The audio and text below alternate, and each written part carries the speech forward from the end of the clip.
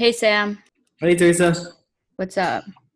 So we just found out that like our window in our apartment like opens like really, really, really wide.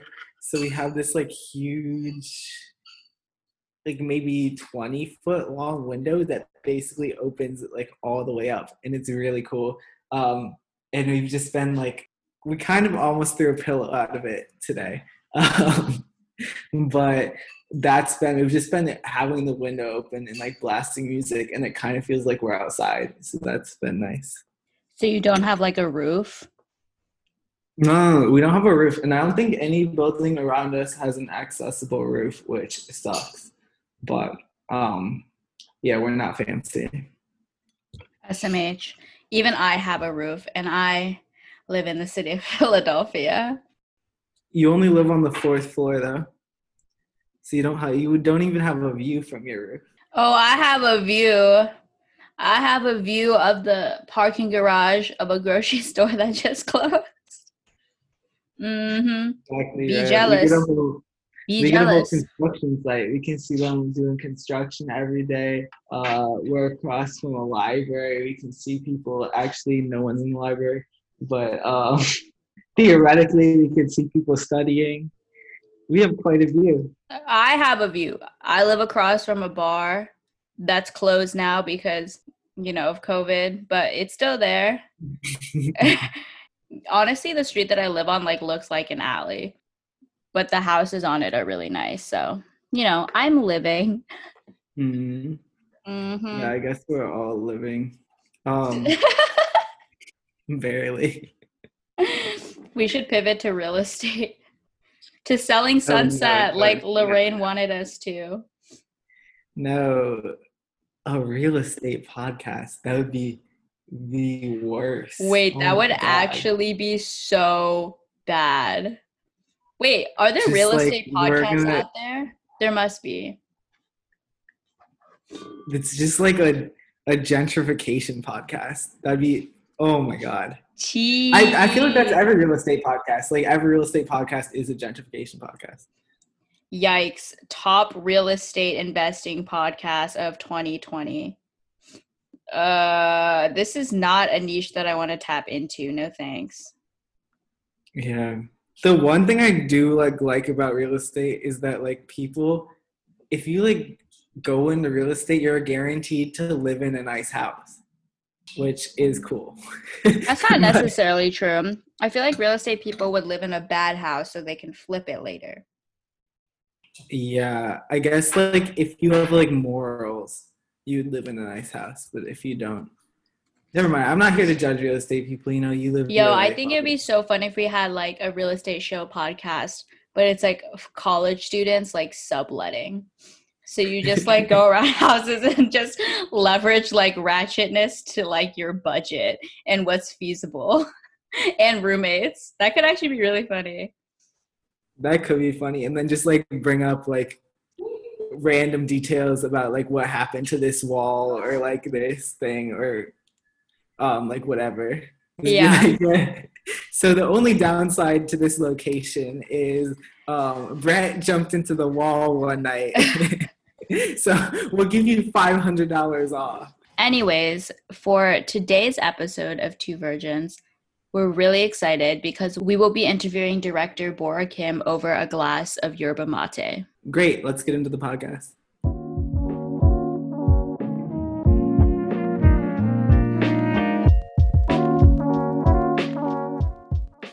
So for today's drink, I chose yerba mate.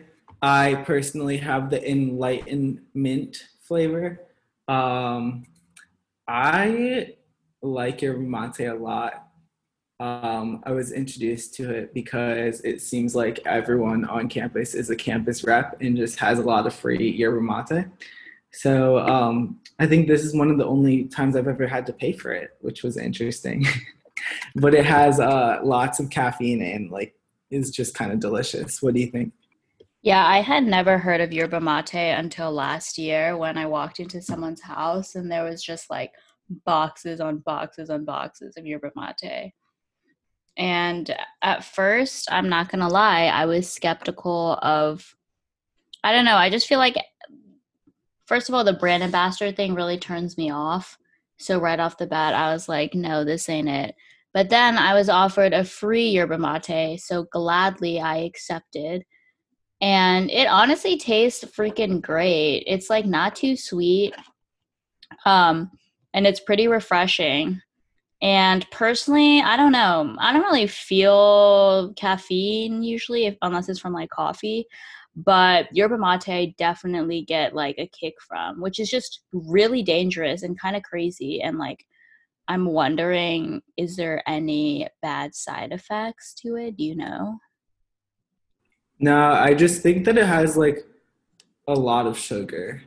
Um, it only has like 28 grams of sugar. That's not terrible. Um, I think it's basically like a Coke with like realer ingredients. I don't really know what it is. It says that it has twice the amount of caffeine as in black tea, but less than half that of coffee.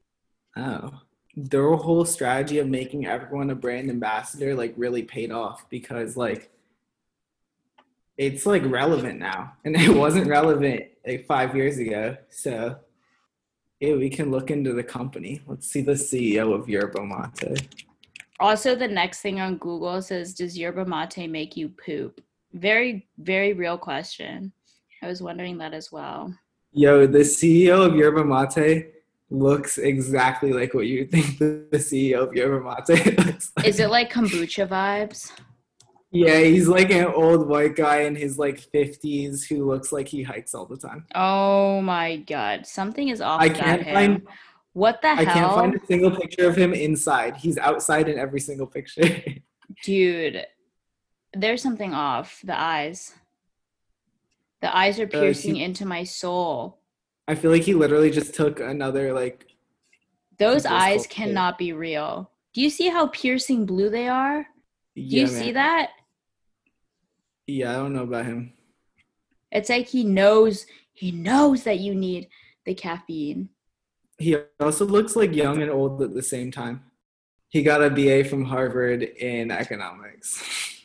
Really? Classic. Mood killer. Mood killer. I really thought he grew up in the rainforest and that's where he got his education. He did not. We're going to move on to talking about the interview we have for today, which is director Bora Kim. She recently directed her debut film, House of Hummingbird. And oh my God, like Sam will tell you and verify this is true, is like after I watched this movie, I was like, you have to watch this movie. It unexpectedly, so unexpectedly, like moved me to tears. And I just remember like in my bed at like 2 a.m. with like dingy lighting in my room and just like crying for no reason. And I was like, what is going on? But basically, this film follows a middle school girl called Yoon-hee and basically just takes you with her adolescence, and you basically see like all sides of her life, from her family life to her friends to her school life to the way that she processes all these different things that make up who she is and how she's growing to be. It just is a very, very raw film, and it's very clear that the director has a strong sense of what human beings are actually like, and also a strong sense of herself and her identity. Yeah, for anyone like looking to get into this film, just be ready to have your heart broken like over and over and over though. But it's an incredible film, and it's a relatively long film that doesn't feel long at all. It goes by super quickly, even though at surface level, the events that are transpiring happen over the course of a long period of time. You're always engaged in really, what I loved most was that even the characters that you feel like you shouldn't like, you can still empathize with. And I think that's just an example of well-written characters in a story that time was put into. Yeah, and what's actually funny is that the reason why I watched this film is because Stacey Seeley, who we had on our podcast and directed Lucky Grandma, when we asked her for movie recommendations, she was like, "Oh, I heard House of Hummingbird is really, really good, and I really want to watch it." And then I thought about it one day, and I was like, yes, Asian female director recommending another Asian female director. I was like, I have to watch this movie. And also, Bora Kim is so young, like killing the game at such a young age. Um, and so, yeah, because of this recommendation, I watched this film. And again, like it completely threw me off and surprised me. And I know that it's gotten a lot of recognition in South Korea. And obviously, with COVID and stuff, like the film industry isn't doing too great in America. And I think that everyone should stream this movie. Please buy this movie. Please support this movie. It deserves all the recognition. Definitely. And just even looking at all of the awards it's won so far, it's ridiculous. Its Wikipedia page is already like hella long because it's just cleaning up everywhere. So definitely check the film out. It'll definitely change the way you see filmmaking this year. Yeah. And with that, I think we're just going to call her on right now. Hello. Hello? Thank you for inviting me. Yeah, I'm a little sleepy because I'm a totally night person, but I'll try my best to answer any questions that you ask. That sounds great. We're just so excited to have you on. We both like saw the movie pretty recently and just like absolutely loved it. This is what I told everyone about your movie is that I never cry during movies. Like the sad movies, people are like, Teresa, why aren't you crying? You don't have a heart. But this movie, I was crying so hard in my bed.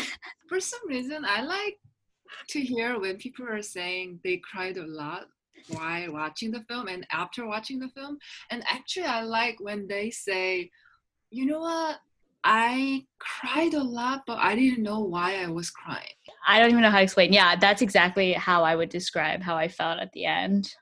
I guess like my first question, probably a pretty obvious question, would be about just like how much does the movie House of Hummingbird reflect on your own experiences growing up? I feel like how much it was similar to my experience or how much it was different to my life was like it's not necessary anymore because a lot of people, audiences like around the world, they find Eunhee's story as their own story. So I felt like this is like collective story and like it's not my story anymore. Well, of course, like when I was working on first draft, it felt like really personal story. But you know, as a filmmaker, you structure story. Like, of course, you bring your experience or your deep emotions that you felt when you make, especially when you make first feature film. But I don't see this film as like my personal story anymore because it's like a outcome of endeavor of 6 years.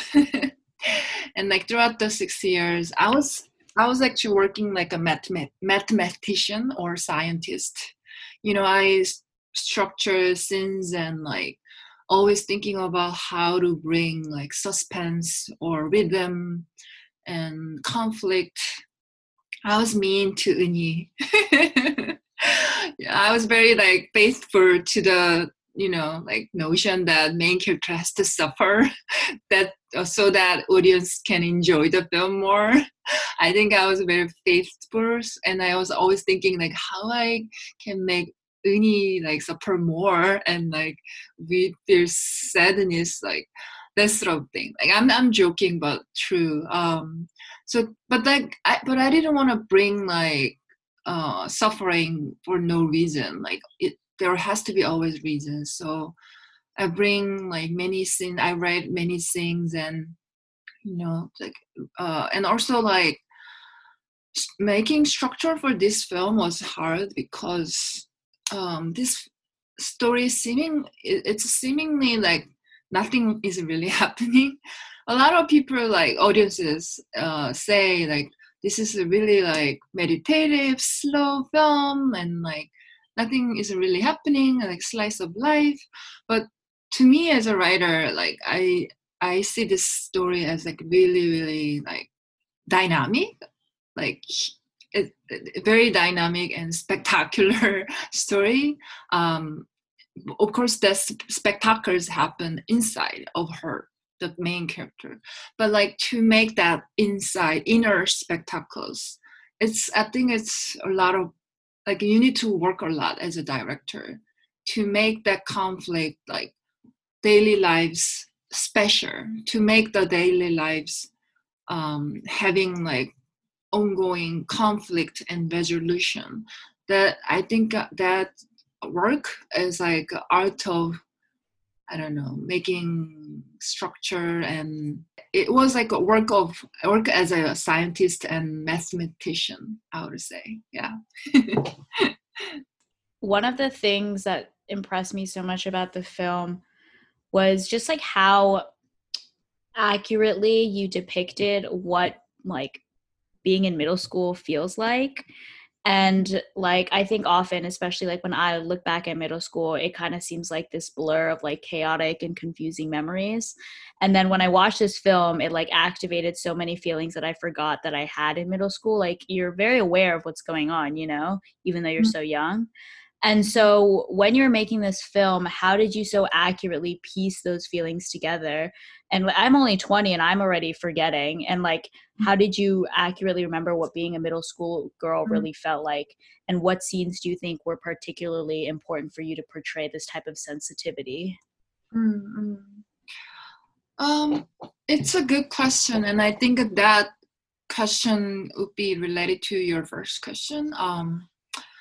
To write about story on adolescence, and I'm not teenagers anymore, and I didn't want to make this story in a lens that everything is fine because I'm adult and that's past. But I didn't want to make this story as like negative memories, that everything was bad or anything. Like I really try to make this story as a story with happiness and sadness and everything of life, because a lot of people say it like a habit, that they were happy when they were teenagers, and like they complain about their other times, because they have so many things and like they have to make money, but they were always like nostalgic about their teenager days. But like I feel like that sounded like an illusion, because you suffered a lot when you were teenagers, because I see teenager as minorities because you are financially dependent on someone. You are also emotionally dependent on someone, and you are physically growing. Like during summer break, you grow so much, and like you have like this growing pain. That's like a really absurd like situation to one person. Like, but like we have this term in Korea, eighth grade syndrome, which is considered as like a joke, or like it's like a meme. Like, oh, why are you acting like that? Like, are you having eighth grade? And like they kind of make fun of eighth grade people, and I thought it was very unfair, because you guys also went through that stage and you were serious back then and you suffered, and that was real. You cannot really see that period as just a passing period, and like now only because of the fact that you are an adult, you cannot deny the period, and you cannot just like ignore or like overlook how you felt at the time. And I wanted to bring that emotions But like it was very important for me to have a healthy distance, because without healthy distance as a creator, you kind of like depict the world in a negative way. But that's why I really spent many years to meditate and also like get therapy about so that I can, you know, emotionally have this distance, healthy distance, so that I can just only focus on creating a new story. And to do that, meditation and also lots of research. Like there were a lot of like me and my assistant directors researched a lot about radio and TV show back then, and we meticulously like studied what kind of radio show or TV show we should put throughout the films to have this like period appeal. And also we also had to like think deeply. If we show some news scenes throughout the film, then news scene have to be very, very iconic, symbolic to Koreans and also broad international audiences. So it was like ongoing research and study and like recollecting memories from my side and also from many people who are involved in the film. So I got a lot of feedback on screenwriting process, and I also wanted to get I also got feedback from Korean audiences and also international friends that I have, and also the age that I got in terms of like getting feedback on the screenplay. I got feedback from middle schooler and high schooler, and also like people who are in 60 or 50. So I got feedback on purpose from people who are from all walks of life and who are in different age, so that I can gather and grasp what middle school and adolescents would feel like to everyone who's in different stage of life, so that I can make this film as a collective story. So it was like I basically worked really hard. Like I don't really I wouldn't say I am like 100% happy about the film, because as a director I see like some points that I'm not happy, some scenes that I'm not 100% happy. But I am so confident to say that I did all my best working on this film. Yeah, so you just talked about some of the feedback that you asked for from different age groups. I was just wondering, like, what was some of the most helpful feedback that you got back? Yeah, good question. It's not like one specific feedback, but it was kind of like some tendency that I find whenever I get feedback. So I found this tendency that almost everyone who read this script, they have different favorite scene and different favorite characters. And I like that. Not everyone liked the main character, Uni. Like, of course, majority of people would like her. That's like a basic. But like, some people like father character. Some people like Youngji, the teacher, Chinese teacher character. Some people would really, really love the lesbian character Yuri. I don't know. She's so into herself, and in a good way. She loves Uni 100%. Why Uni wasn't like that, and then after she finished her love, she just disappears because she did her best. People like that attitude. Actually, I don't find Yuri as a negative character, because she did her best and nothing worked, and it looks like it looked like Uni is like, seeing two people and like not sure about this love, and Yuri leaves. And I think it was kind of wise action. And So like in that context, in many different contexts, everyone has different favorite scene, different favorite characters, and that actually made me feel very relieved, thinking, oh, this could be a very interesting story. This film might be very interesting when it came out, when Uruk come out. Yeah. Yeah, I definitely loved all those perspectives too. And I remember in eighth grade, like you can like someone one week and then the next week Yeah. they're irrelevant to you. But I wanted to ask, you were talking earlier about kind of taking some time to research and to see the world exactly kind of as it is. And I think that came through a lot in the news clips that you brought up, but also in how you merged politics with your art. And a lot of the issues that were raised in the movie seem to like kind of blend the political and the personal. And I especially saw that in terms of the kind of critique of the education system that was going on. And I was wondering, how did you work to strike that balance? First of all, I think when you watch a film, you could feel the director. If it's an art film, especially, I wouldn't like talk about very commercial films. But like if when you watch art films or independent films, you could feel who the director is. Like you could guess. It's because the director puts so much effort and love toward the film, and because the film kind of shows and explain like what kind of life value and politics that the director has.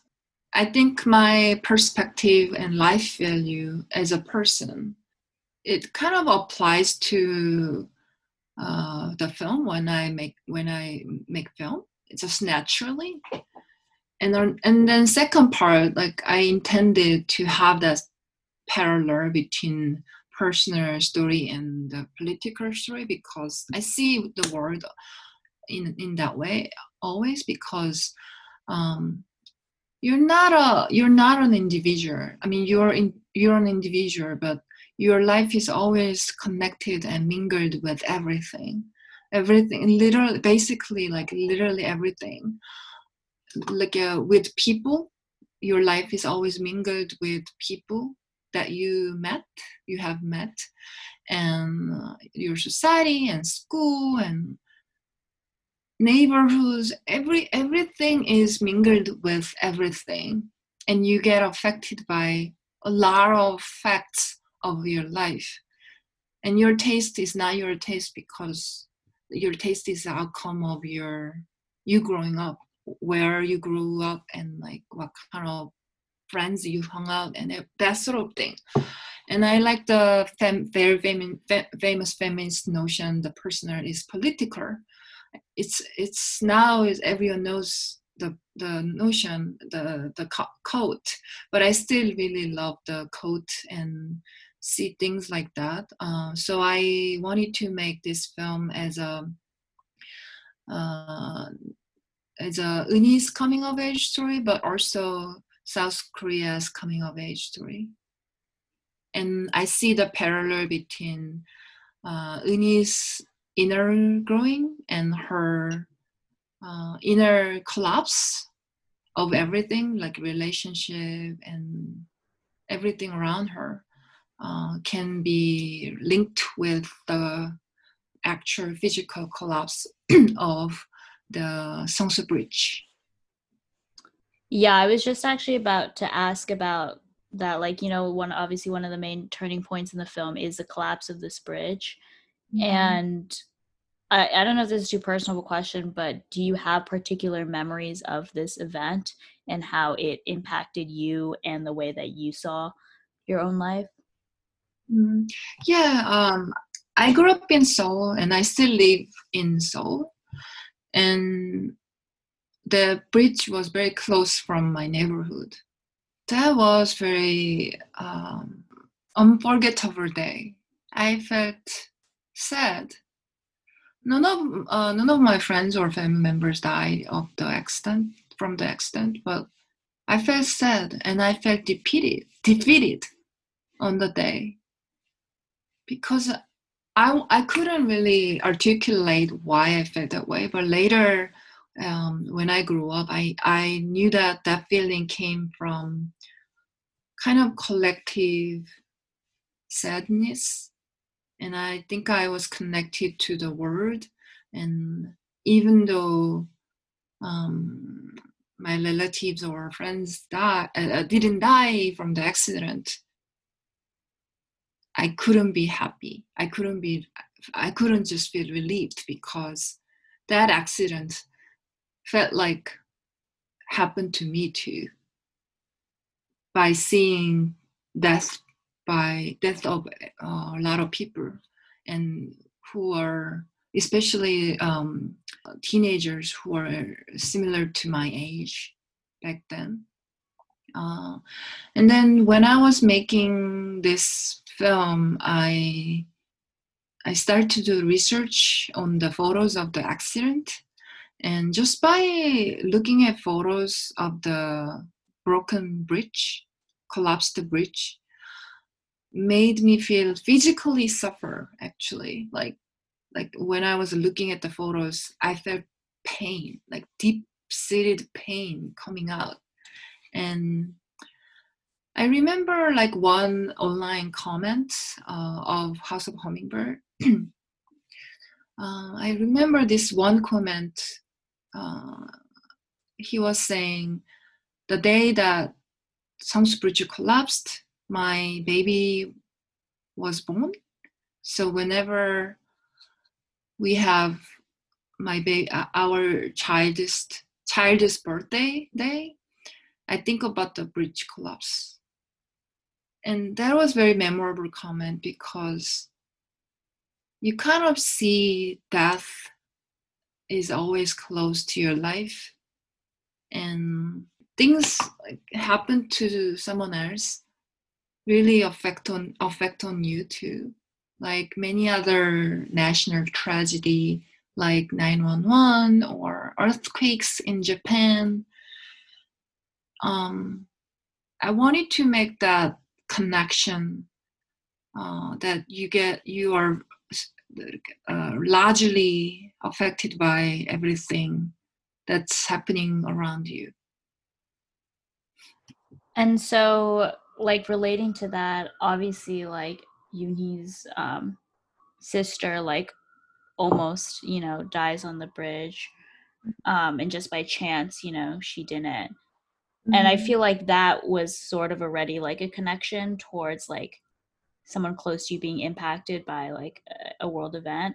So then why do you think it was necessary for Yoonhee's teacher to have passed on that bridge? Like, why that extra tragedy in the movie? This film was, like, rough cut was 2 hours and 44 minutes. We had to cut down many scenes. Now it's 2 hours and 18 minutes. And in the original screenplay, Eunhee's sister, she survived from the accident because at the morning she was fighting with her father. So she missed the bus, and she was able to survive.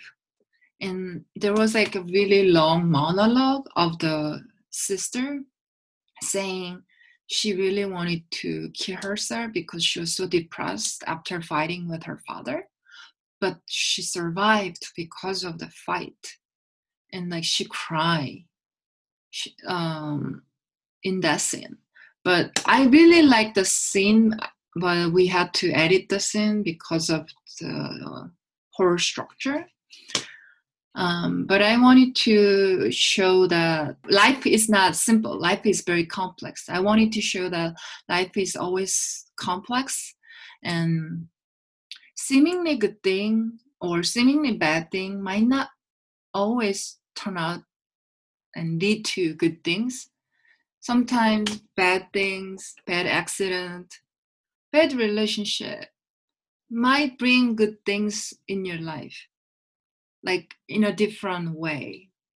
like you never know how one thing leads to another. I wanted to explain that sort of thing while dealing with the sister's accident. And in the same context, I wanted to bring the teacher Youngji's death.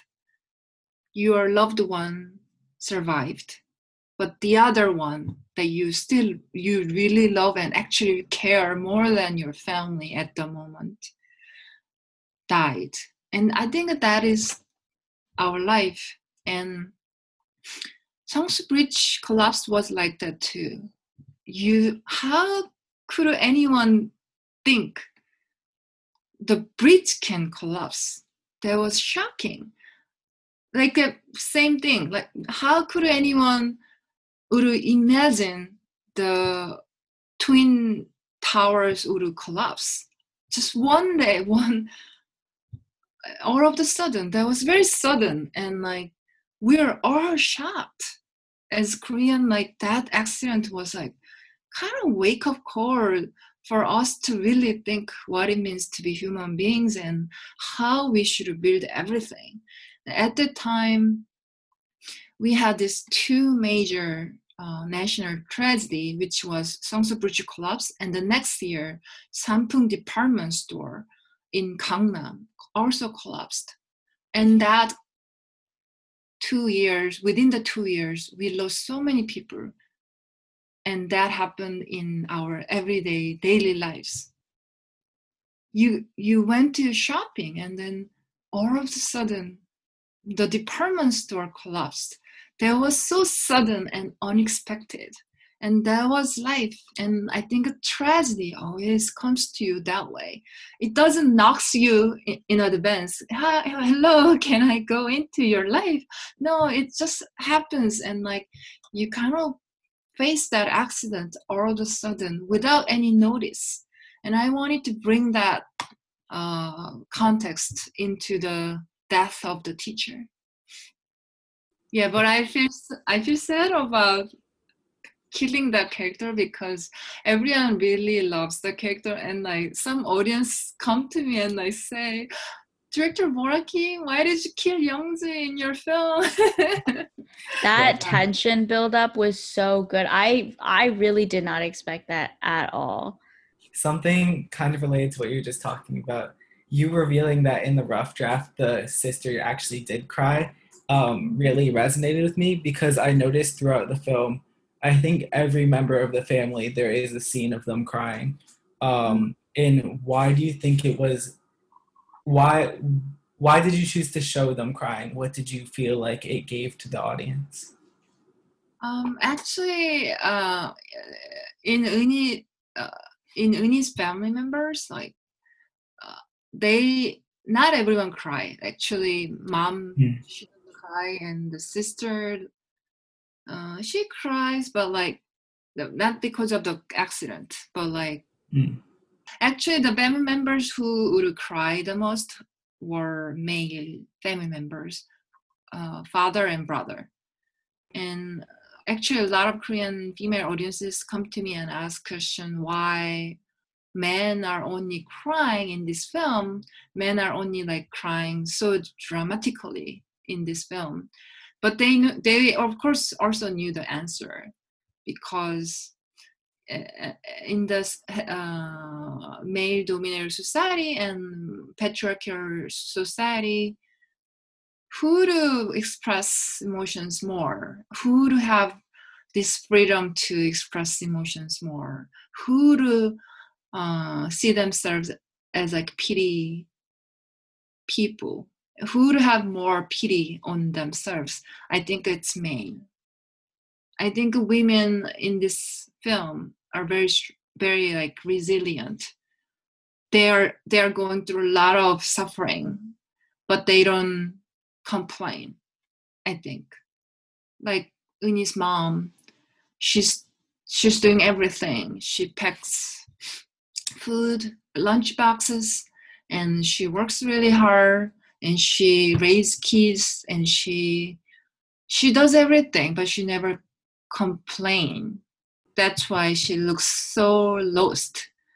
But the father, she goes out and he goes out and then he takes dance lesson and or that, and he cries over his life, and the brother also cries for some reason at the bridge collapse day. So a lot of women in Korea find it interesting because that's actually really similar to our life. I think in Korea society or everywhere, men tend to show their emotions more in a twisted way. I would say they learn they shouldn't cry, and when they cry, sometimes it's very twisted, or it's out of nowhere, or their emotions are expressed in a different way. It may be like violent way. I wanted to kind of bring that notion that the women are not crying, but like men are crying in this household, and then who suffers and who wouldn't suffer here? Like on the roof of the patriarchy, I think everyone is victim. No one is winner. Father and the brother, especially the brother character, might be seen as like mean person, but he's also suffering. He suffers a lot from the educational pressure, but he doesn't know how to express his emotions. So that like compressed emotion burst out in the context of bridge collapse, and the father character also. Like if it was Eunhye's mom, she would like try to solace Eunhye in a kind of maternal way at the hospital, but the father just cries out of nowhere because I think the cry comes from his own life, his own suffering. I think he's just seeing his suffering by seeing his daughter suffering. So I just wanted to show this complex character of male family members of Eunhye, and also showing these two male characters crying. I want you to ask question that these people also suffer, and they're not just suppressor. They're not like bad people. And that was one thing that I really was aware when I was creating characters. I wanted to always like bring both sides of all the characters. They're not just good person or bad person. They have both and very, very different complex sides of as a human character. I was so surprised at like how much empathy you created for the brother, despite the fact that he was like hitting her. Mm-hmm. And I guess like, were you surprised by the reception of the film and how many people could relate to like its subtleties? And also, did you notice any differences between what people related to for like a South Korean audience versus like an international audience? Yeah. I think in a broader sense, feedback that I got on this film was similar.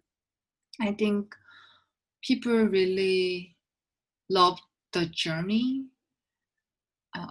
main character's Eunhye's journey, and I think they feel related to her journey because I think in the end, everyone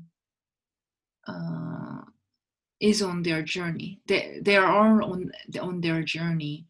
So I think people feel very, very connected to Eunhye because they see themselves in the character. But of course, the reaction in South Korea was like sensational. It was like almost like to the point that I felt overwhelmed.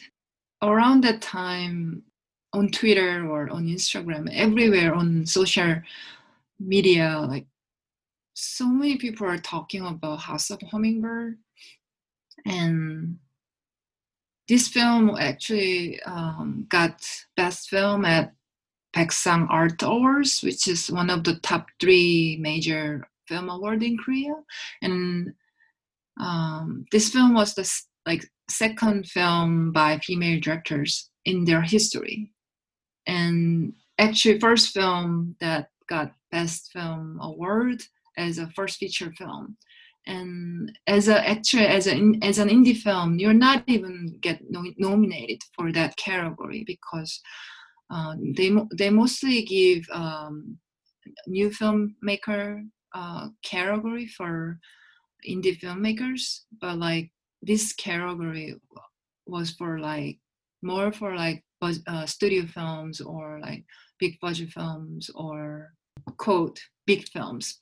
So I was very surprised that this film got so many like awards in Korea.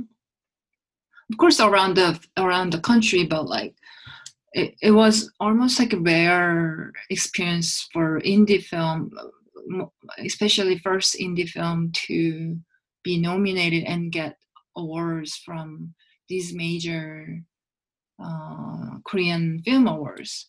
I'm not just talking about awards, but like that reaction from Korean audiences were sensational. Like I think a sensational would be the right word, because I remember one audience, Korean female audience, came to me and saying, you gave me the vocabulary and language to my trauma that I couldn't really articulate. I think still words needs a lot of work in terms of feminism and gender equality.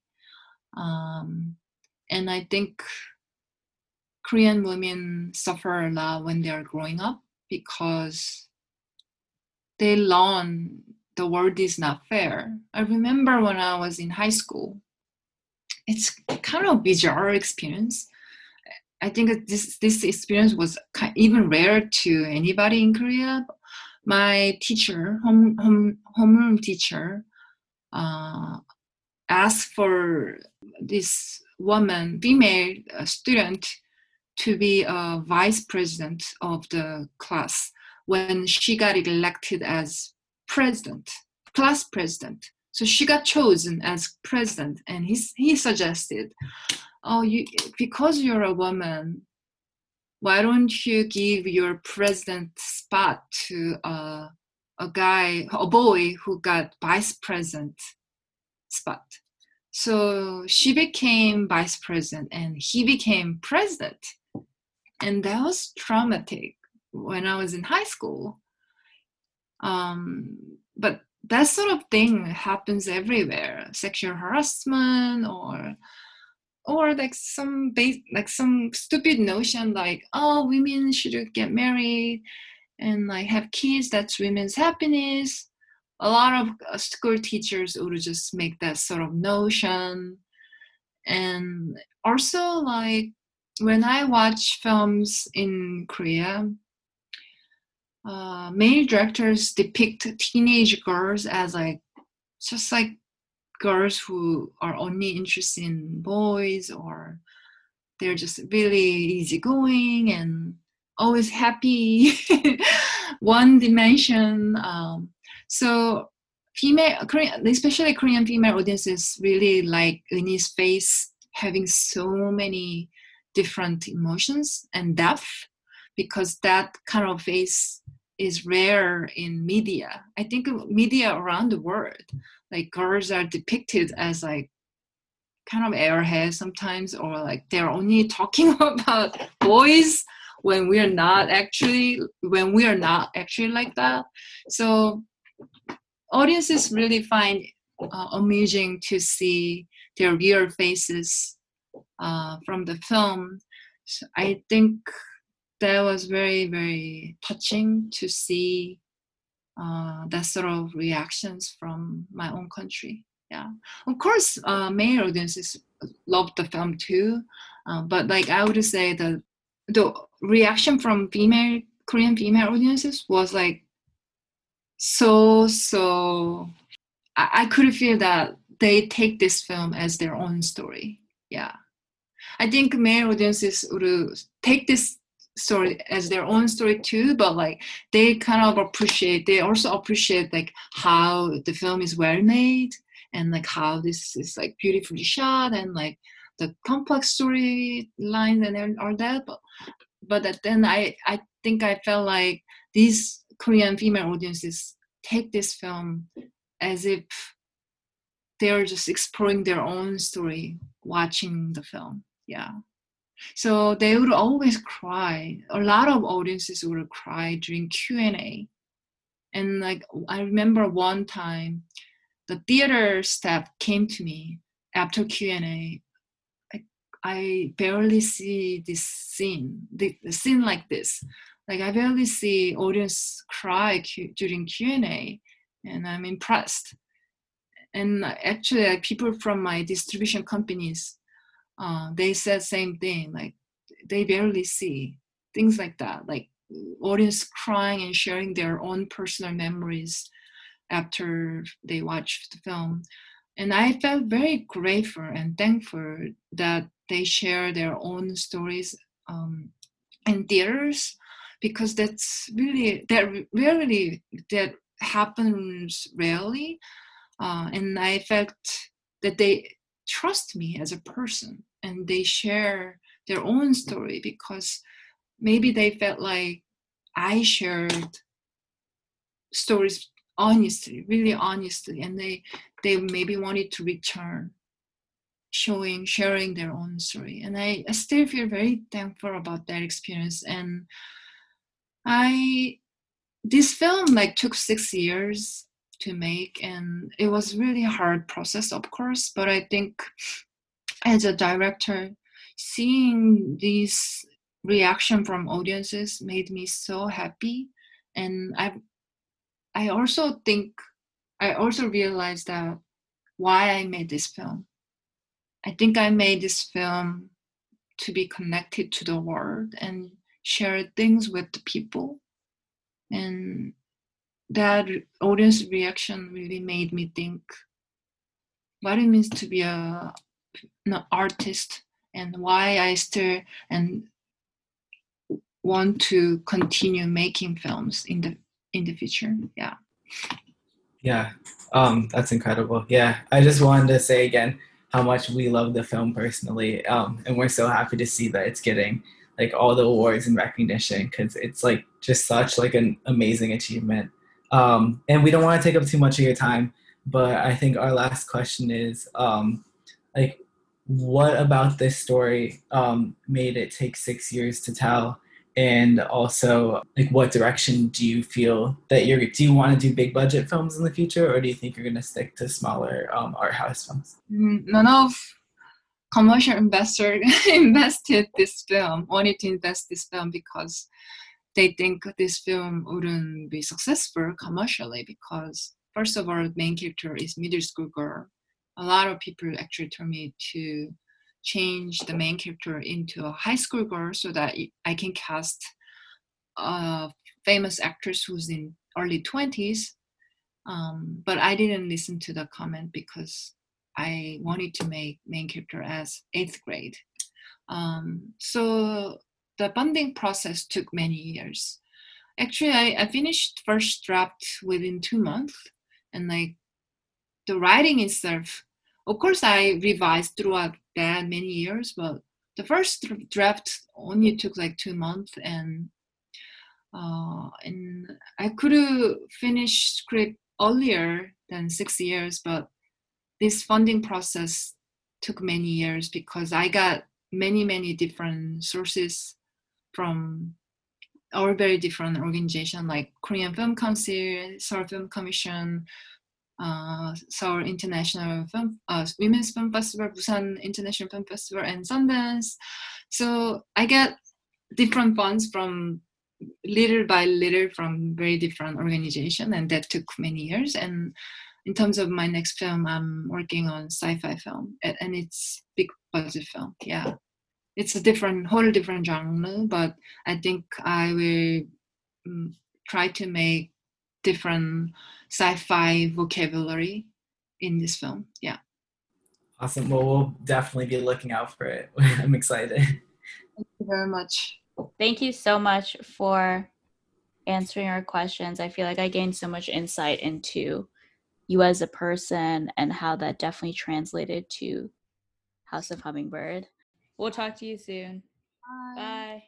Thanks for tuning in to this week's episode of Two Virgins. We hope you enjoyed getting to know Bora Kim and check out her film House of Hummingbird. You can find this episode on our website, quarantinecontent.com, or on our weekly newsletter, The Q. See you next week.